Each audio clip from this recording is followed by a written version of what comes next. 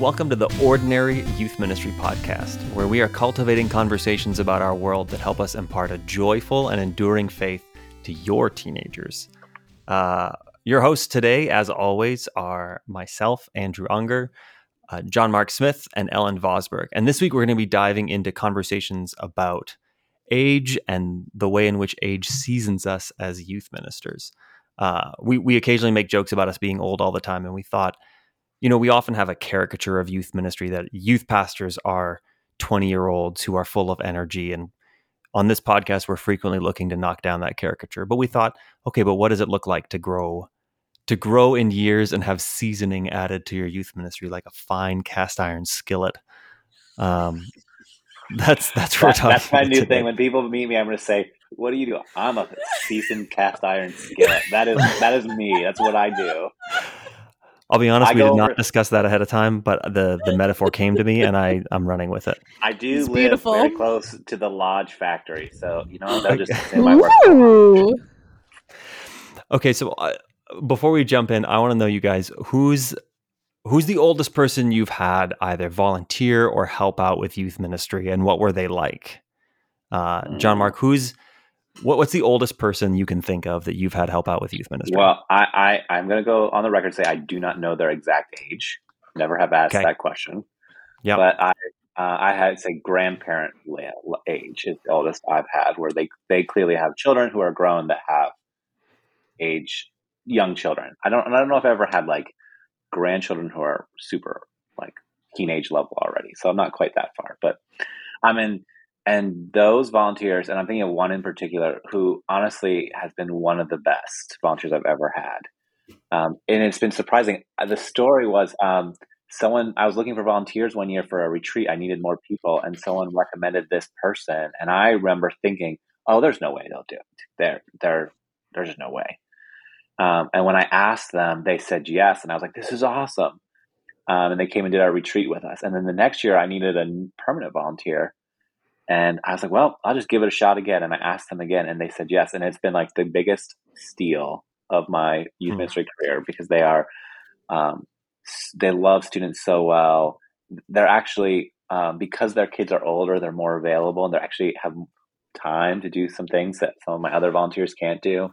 Mm-hmm. And they just bring a lived experience that is hard to explain in like a succinct story, but brings intangible. They're just the best. So grandparent age is the oldest I've had. All right. How about you, Ellen? Yeah, I think the oldest volunteer I've worked alongside with, he wasn't quite grandparent aged at the time, but he was definitely a retiree. I met him while he was auditing a class that I was taking in graduate school, and we sat next to each other and we bonded over a love of a certain musician in the class. And then he, through the course of time, he eventually ended up coming to my church. And when we were looking for volunteers one fall, I was like, you know who I think is awesome, who I think would be awesome? This guy. And so I was like, I'm going to go see what he thinks about this idea. And I remember the first time that we had a conversation about it, he was kind of like, what? The idea would have never occurred to him. He thought it was like, he was very skeptical of the idea, very much like, I don't know, like if the teenagers will think that I'm cool, and so I was like, well, I think you're cool. So I don't see why they wouldn't. I was much younger than I am at the time, much closer to the age of the teenagers. So he eventually agreed to do it. And I mean, of course, like the teenage boys in his small group loved him. And he served for several years, and it was awesome. And even I was pleasantly surprised, because I was kind of going out on like, well, I just like this person, so maybe the youth will too.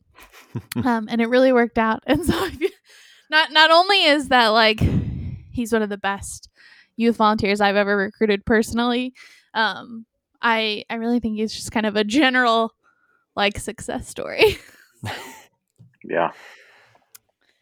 I think I once, for our confirmation classes, we would invite other people to teach on topics. And there was a guy at one of the churches that we worked with who was a retired missionary. So his grandkids were in my youth group, and he taught on prayer. Wow. And it was, we had some of the teachers we had were like college professors, and they were like super dynamic and excitable and whatnot. This guy was not.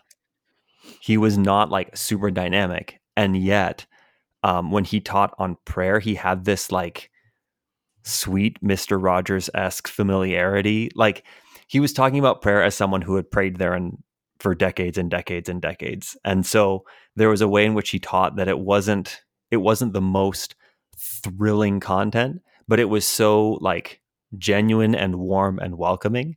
I remember it was a really, really, I don't know. I really enjoyed it. Maybe that's what we're going to discover. We love working with old people, and who cares what teenagers think? They just have to deal with it. No way. My teenagers love this volunteer too. That is definitely not just a me thing. All right, that's good to know. Okay, so those are our volunteers, but part of what we want to talk about is not just the effectiveness of recruiting grandparent age or retirement age people into youth ministry, but what it looks like to do youth ministry as the sort of primary point person as you get older. I distinctly remember when I was not when I was volunteering, when I was interning, the youth pastor I interned with was in his early 30s, was about to have his third child, and life was chaotic with lots of children. And I remember he made this comment to me, and he said, Andrew, this is why a lot of guys get out of youth ministry at this age. And I remember it really, I remember it vividly because I'm now like 7 years older than he was at that point. But that sense that like there was an age that you would reach where not just your effectiveness in ministry, but the requirements of family life, there were things about life that suddenly made youth ministry and effective youth ministry more difficult to do. Sure. I think there's some truth in that with the like evenings and weekends that youth ministry is. But I actually kind of want to push back and say I'm not sure that's actually the main reason people get out of it. I want to say there are other reasons, and I'm not going to say definitively what they are, but one that I think is there, and I think is worth discussing all that is that for better or worse, and I think it's worse, and it shouldn't be this way, and it's not the way it ought to be, and nobody would ever say this out loud, but the reality is that in many, many contexts and many, many churches, even ones that are trying not to do this, youth ministry feels like the second chair or third chair or fourth chair or like low down the ring position. Yep. And so you get to this point where it starts to feel like no matter what people say out loud, that to move forward in ministry, to move forward in your quote unquote career, to progress, to kind of grow in authority and influence, you have to leave youth ministry. Yes. And I think that in my intuition is that is a much bigger factor than, youth ministry demands too many weekend nights, or is bad on my family, because ministry in general is hard for a family life. Yeah, that weekend evening thing isn't fixed by moving into other types of ministry positions. Right. So I think that there's some truth in it, right? Like when you are at that stage of life, looking for a change is reasonable. And there is a way in which with youth, I think there are more weekend and evening things than most like associate or senior pastors do. I mean, I just got back from a full day trip from 6:30 in the morning till 10 p.m. to go to Holiday World, the local amusement and water park, a couple hours away. And, I don't, unless you're doing like a big church-wide retreat thing, most associates and senior pastors don't do that, right? Like they're not gone that way. So there's truth there. I don't want to say he was totally wrong. I'm just not sure I'm convinced it's the main reason. Yeah. There's also, associated with that is the pay question that when you have a growing family, especially if you're a one-income family, the idea that there is often a ceiling to youth ministry salaries that is prohibitive to a growing family. That's frequently a case. One of the questions here we want to talk about is should we be in youth ministry for life? What's around that topic? But I think even before we can talk about what we should be doing in our goal, but I think what we have to start with by acknowledging is most churches are not set up to want that or enable it. Yep. Right. And that's where Mark DeVries' book, I think, is really helpful, but also sobering about just the realities of those pragmatic components. Yeah. It seems like the vocational move for youth ministry as you get older in order to gain influence is either to find yourself at increasingly larger churches that then have like youth ministry staff, so that you might have like the person in charge of youth ministries and they have multiple youth pastors underneath them.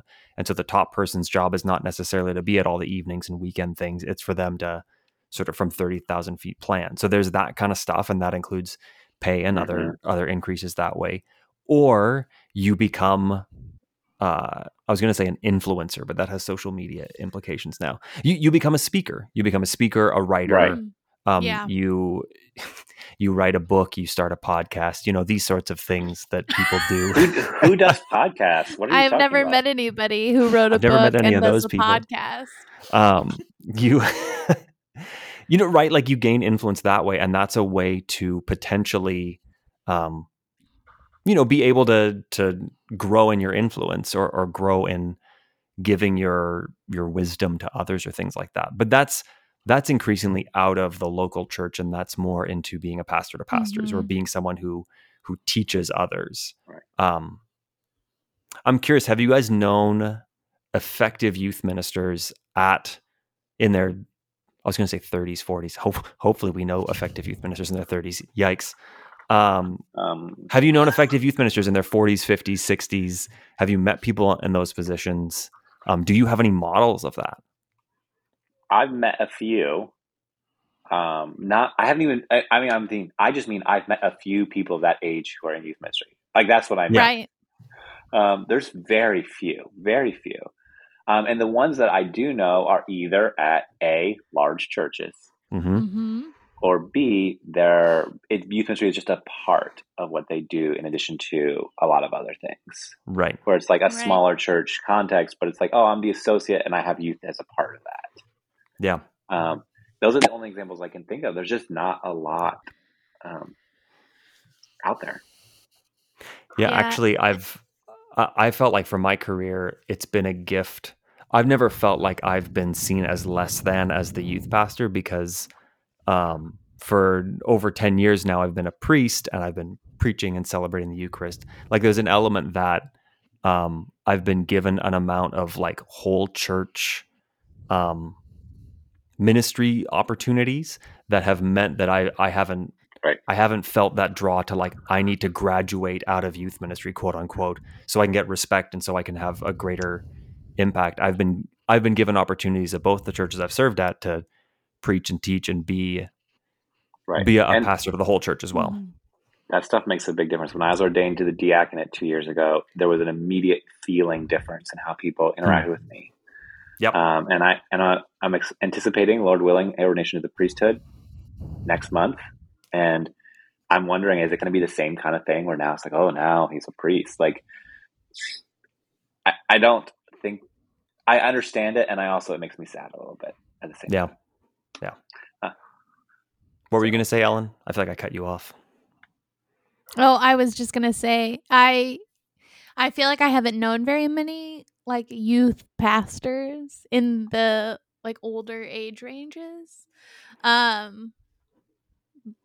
like the ones that I can think of, I met when I was probably in my early 20s. And so they could have been in their 40s and I would have known.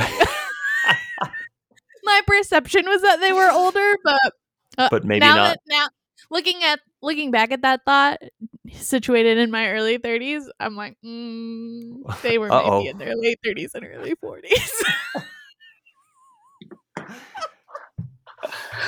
Super old youth pastors, you knew. So old. Well, it is interesting I turned 40 this fall. Ooh. And I'm very aware of that fact. And it is interesting because in youth ministry, I feel like it's like a pendulum that swings where sometimes my students will be like, I'm so old. And even my youth volunteers will make fun of how old I am. And then other days like, you're not old at all. Like, and I'm just like, yeah. It's like a yo-yo swinging me back and forth pendulum. I'm just like, what? It means you're solidly middle-aged, right? Yeah. Yes, I guess it does. I can say as I've gotten older, there's all kinds of things that I've gotten better at as I've gotten older, and I would hope that I continue to get better at as I get older. Like there's a level of stability and confidence that comes with having experience. So you're not a fresh in ministry, that you kind of feel like if something goes really poorly, it doesn't shake you. If you deliver a terrible lesson, you're like, well, that's just add that to the list and we'll move on and take the L and come back next week. There's even the confidence that comes with having lots of stories of students who have gone through different stages. Like I've had enough youth who have come in their like middle school years and been like vocally and obviously uninterested in what I am doing or in youth ministry in general because their parents make them. And like sometimes subtly, sometimes directly. And like I still remember one time there was a student, I was doing a retreat. I used to do these, what I called sex and dating retreats. So it was like a Friday night and a Saturday, and we would just talk about all those uncomfortable topics, and we'd sort of get it all done in one weekend. And I remember there's a middle school girl who came up, and she just walked up to me and said, "My parents are making me be here. I'm missing a softball game because of this." Like just no nonsense, direct. And I was like, glad to have you here. That's thank you for your honesty. Amazing. And I can say by the time she graduated, like we had an excellent relationship, and she was coming to youth group of her own volition and like eagerly participating. So I've been through enough of those that when I get a student who's like, clearly not interested or not picking it up, I can feel like, well, that's okay. I can conceive of a situation in which that student warms up to me, or that student comes and eventually catches on to what we're doing. Like, you know what I mean? Once you have enough stories like that, you just have more experience and you're not shaken as easily. And I think that's a real gift that as you get older, you just grow in those stories, and those opportunities, and in different models, different narratives. Yeah, and I'm glad you mentioned models, because as we were discussing this conversation today, the first thing I wanted to bring up was just that even the question about age and youth ministry has to be backed up and asked, well, what do we mean by youth ministry? Right? Because I think when we ask that question, for some of us, we might be bringing presumptions about what youth ministry is to the table. And if we don't analyze that and kind of say, oh, what do I mean about youth ministry? We might come to different answers. Because if what we mean is youth ministry is the program that keeps our kids busy and entertains them and gives them these events, and then you kind of frame it around the program, then there's a different argument you could make for why age and young age is really important. Because if what you care about is kids having fun and going on these trips, like this Holiday World trip yesterday, man, I was tired. I'm getting older. Like, I was like, oh, okay, I'm tired. Even though it was fun and I enjoyed it, right? And I asked one of our older folks in our church to join us as a chaperone, and she just said, yeah, that's too long of a day for me. I can't do it, right? When you age, if that's what we mean by youth ministry, is the people who do that stuff, then age comes in a different context. If youth ministry is instead the work of the church to intentionally love and invest in youth and their maturing in Christ and care for them and ensuring they're cared for in the right ways, and it's a different frame, then age shifts from being I'm too tired to go on this trip and my back is too sore to sleep on the ground at the campsite, to, oh, you bring this wisdom that you were just mentioning, right, Andrew, and the experience that actually makes you better at youth ministry. So I do think it's worth saying, what do we, and we've talked about that before here, so I don't think we need to rehash it now, but just acknowledge that question precedes this one of like, well, what do we mean when we say youth ministry? Yeah, as you talk about that, I started to think like, okay, so I'm obviously a huge advocate for paying youth pastors, right? We went over that in our paid and unpaid episodes. Go back and listen to those episodes to hear more. But there are lots of models in which I can imagine if you are a youth pastor who no longer can hack a full day at Wally World or whatever. What was the amusement park called again? We go to Holiday World, but I like Wally World. All right. I think Cedar Wally World is Walmart. So I think it is. That's not a fun day. But like you can just recruit some young people to take care of that. right? Like you can just find the volunteers. I mean, maybe your church doesn't have them, but the idea is can you? you recruit volunteers who do have that kind of energy. You recruit, maybe a couple of parents do that trip, right? Like there are creative solutions you can take to inject that kind of youthful energy into those gatherings, because there really is value in gathering a bunch of teenagers together to have fun. Like that is for sure. an unqualified good that youth ministries can provide. And yet, like, sometimes people seem so amazed when they have like when I was in my 20s, like, oh, we're so lucky to have you because, you bring all this enthusiasm. And I kind of feel like, well, the thing you should want for the person guiding and directing your youth ministry is someone who can impart a joyful and enduring faith, someone who can think long term for youth and think, how do I put the blocks and the pieces in place now to help disciple them for the long term? And I can find someone to be energetic. Like that's a much easier building block than mature discipleship. It's a much harder thing to find and curate. Oh, for sure. Yeah, easily. And that's the thing is you want to, not to use business speak, but you want to hire the things that only the hired person can do. Yeah. Right. Like you want to be like, hey, what are the things that we really want to pay someone for? Because if someone's not paid to do this, no one's going to do it. And so often I think that presumption about youth ministry, I worked for a parachurch youth ministry for a while, and it was an interesting scenario where I came in and I was coming in 2 people after this beloved youth leader, beloved. And everybody talked about him still, like to the point, like, and I met him, he's a great guy, but it was one of those things like, we're still talking about this, situation. And I was coming in, there was a guy who'd been right after him, and then there was me. And it was just so interesting because they kept trying to shape me and the guy who was before me into and force us to do ministry the way the guy before us had done. Because he was so loved. He was the young, energetic, like super creative, like just the stereotypical. And I'm not saying that in a bad way. He was great, but like that was just his personality.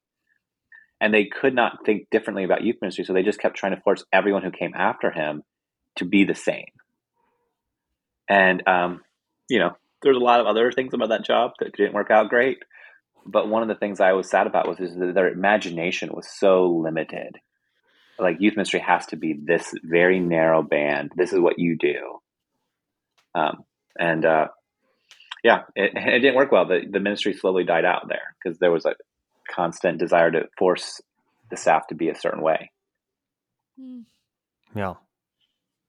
I wonder how much of this, I like that word imagination, because I feel like, like I said at the outset, we're constantly on this podcast, I feel like we're trying to deconstruct and blow up that like caricature of youth ministry, not because all of its elements are bad necessarily, but because it's too narrow a picture of what youth ministry looks like. And as recently I've been appointed to be the canon for next gen ministries for our diocese, which means I'm apparently responsible for equipping and empowering youth ministry to happen all over the place in all kinds of churches. And as I call and talk to other pastors and hear about what's going on in their churches, one thing that sticks out to me is just how incredibly different the churches are.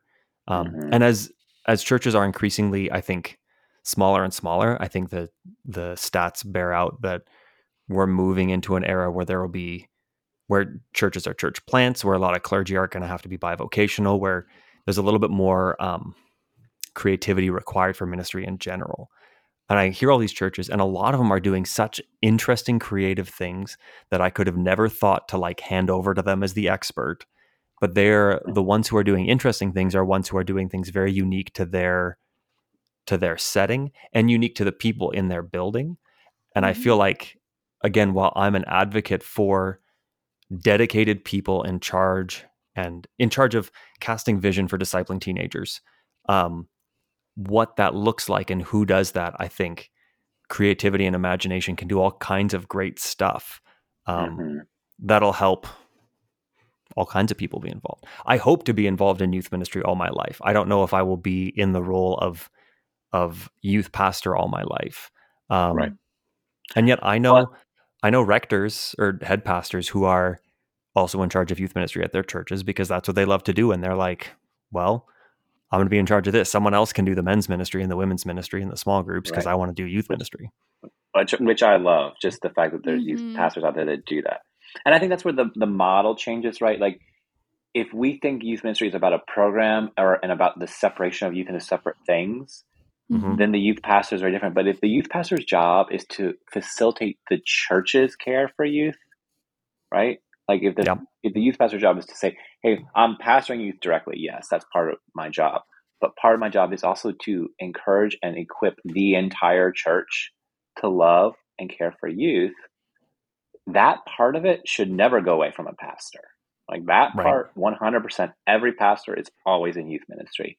And if you're not doing that, then, there's something missing in your ministry. Mhm. So I think we like to talk in this kind of language, right? Like how things ought to be, and it all paints really well.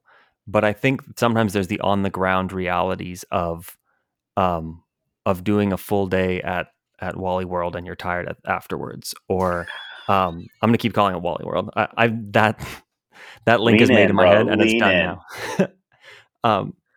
But there are the lived realities of the energy often required to work with groups of teenagers. I mean, you see it with high school teachers, right? Like even older high school teachers, I think struggle with an energy level. Like I think about the older high school teachers I had who were close to retirement. They were still pretty energetic. They were still pretty dynamic because they had to captivate the attention of teenagers for an hour at a time and teach us English. So there is something about that like energy in particular that I think, yes, students and youth love sitting down with someone who is the age of their grandparents who will listen to them. But if we're honest, we're not making attractional youth ministries. We're not trying to do just games and cash prizes. But there's a reason why those draw people in. And there's a reason why we want to often have high energy stuff with youth. So what do you think it looks like as you get older to try and either compensate for or how to address that energy problem, the energy crisis of youth ministry in older years? I'd love to hear from Ellen because I feel like I've been talking too much. That's my low key way of putting Ellen on the spot. Yeah. I don't know, because I hear what you're saying, but then like I don't know, when I think about what actually appeals in like ministry. I mean, you brought in the like education aspect, so I'm sort of distracted by thinking about my teachers. But when I think about what actually works, what's kind of like timeless and true everywhere in all ministries and all places is like the ability to develop like close relationships. Like I actually think friendship in youth ministry is far more important than whatever this ephemeral like energy you're talking about is. Yeah. Because I think like enthusiasm is cultivated when you love something, right? And that doesn't or something or someone. And that isn't based on age. It's not like you reach a certain age and suddenly you don't love anything. Or have passion for things, right? Like that. Yeah. So I actually think that, being yourself. Right. It's actually far more important in youth ministry because that's how you cultivate authentic relationships, right? Well, intergenerationally between people that you are the same age as, but in your 20s and your 30s and your 40s and beyond. That's always how it works. So I actually think like that kind of approach is more important than being able to like summon up the energy to go to Six Flags. Yeah. And Ellen is definitely hitting on the philosophy of youth ministry underlying question there as well. I would just say though, it's not actually different. That would be my answer. because I don't feel like I'm the person who loves to get up and lead a really energetic game. Yeah, I've me never neither. been that person. Like when I was 22, I was not that person. So I can either walk away and say, oh, that means I'm not very good at being youth ministry because I was 22 and didn't love doing energetic games. Or it could mean, oh, I'm just not that person. And there's been different points in ministry where I've had partners in ministry who were good at that. And it was always great because that does help a lot. That's to Andrew's point, right? Like if you're going to play, the way I've come to say it now with my volunteers is I won't play a game that I am not genuinely interested in because I can't fake interest. Right. And in some ways that's the gift, right? Of like, I can't fake it. So we're going to do things that I can be authentically interested in, or that I can find a volunteer who's authentically interested in. Mm-hmm. So when you find and what's those key there is authenticity. Right. But like, that's something I've always had to work on. I've always had to work to try and find people that can help do that because I've never been good at it.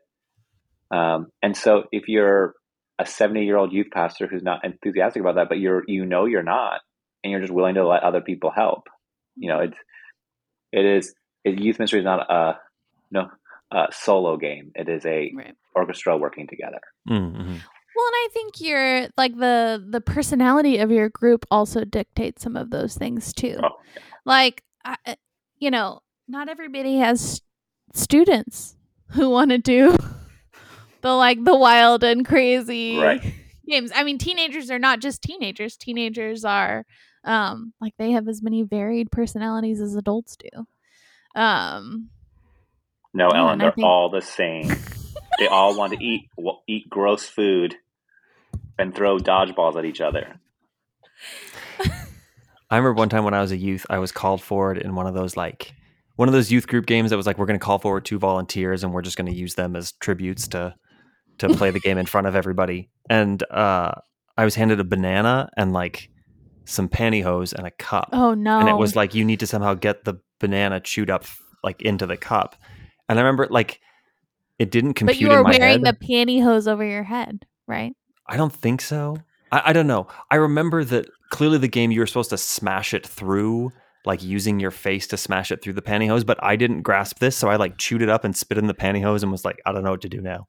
And I clearly lost the game. But I didn't get banana smashed up all over my face, so maybe I actually won the game. I think that's what we're learning today. But see, you were a boring teenager. Maybe that's... You know what? No. Low energy, boring teenager.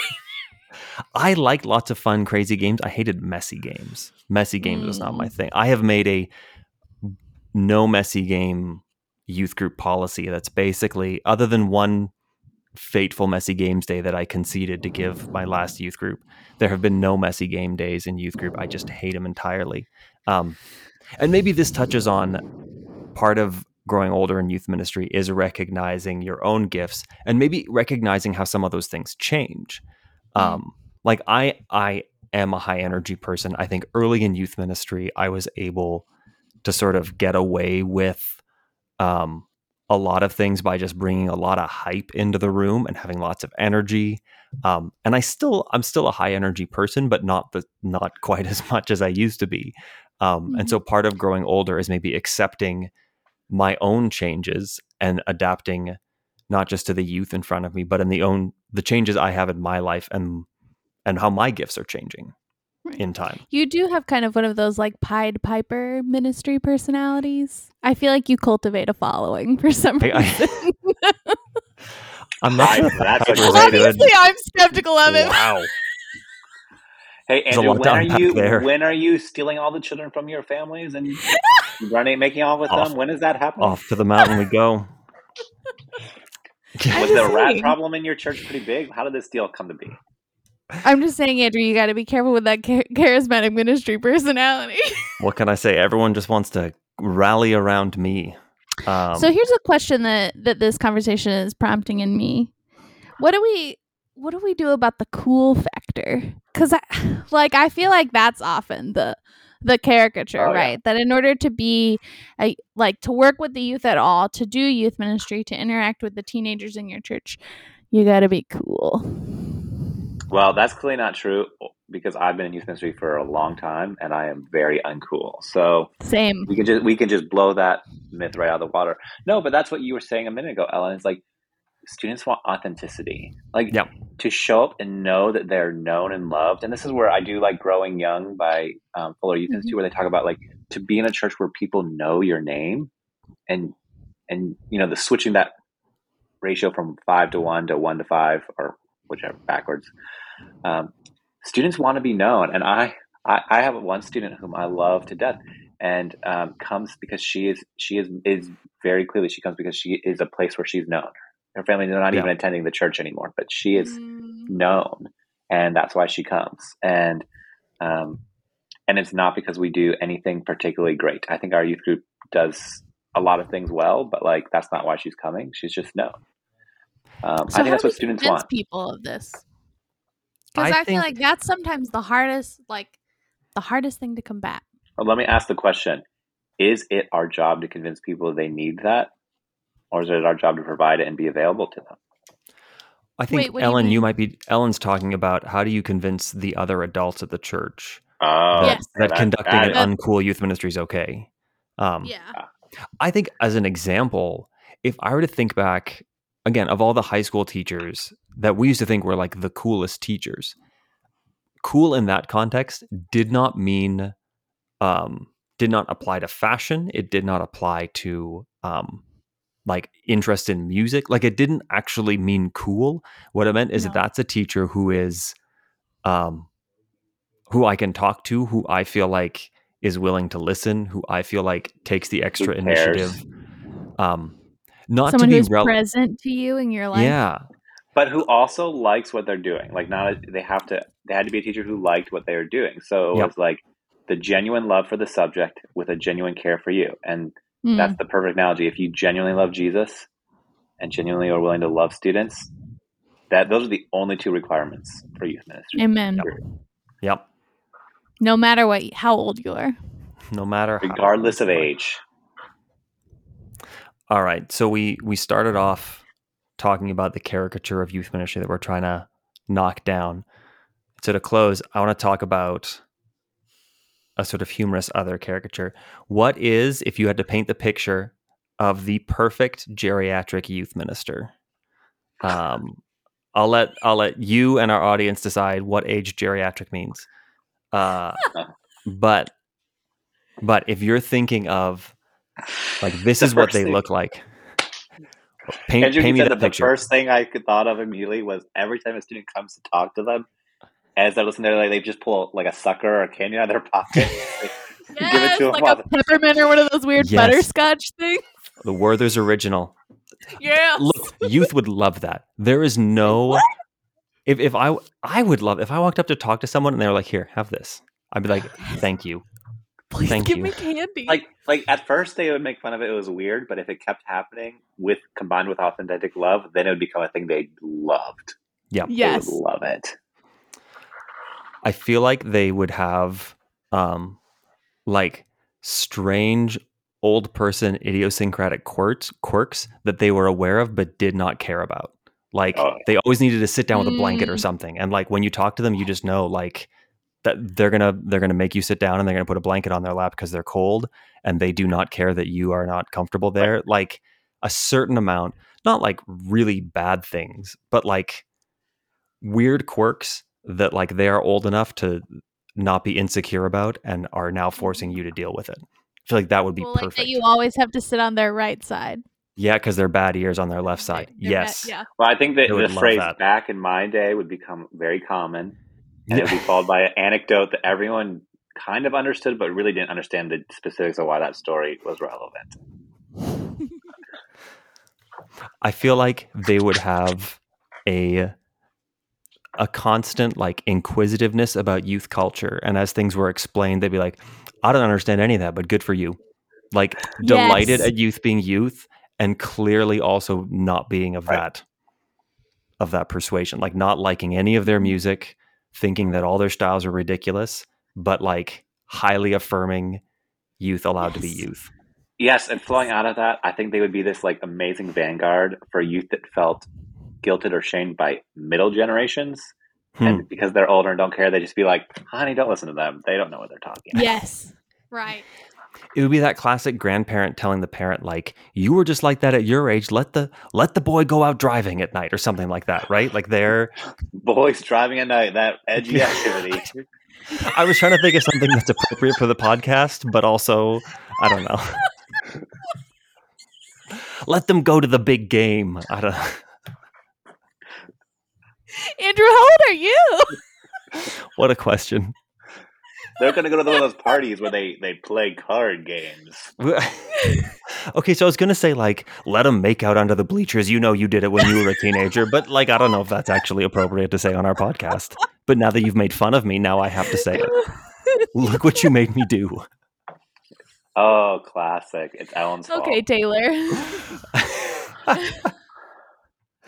Any other pictures of geriatric youth pastors? I like this game. Can I hire this youth pastor right now? Right? I don't know. If we could find this person, I'd be tempted to just say, come take my job. Like, yeah. Like if they were to apply for my job, I'd be like, fair enough. I will stand out of your way. You go for it. Well, I think we've sufficiently covered this topic. Thanks everyone for joining us today on the Ordinary Youth Ministry podcast. You can find us online at ordinaryyouthministry.com. You can find us on social medias with at ordinarycast. You can contact us directly with any questions, comments, ideas, or resumes at ordinaryyouthministry@gmail.com. We just hope this conversation is going to help you impart a joyful and enduring faith to your teenagers. And we look forward to hearing from you and you hearing from us next time.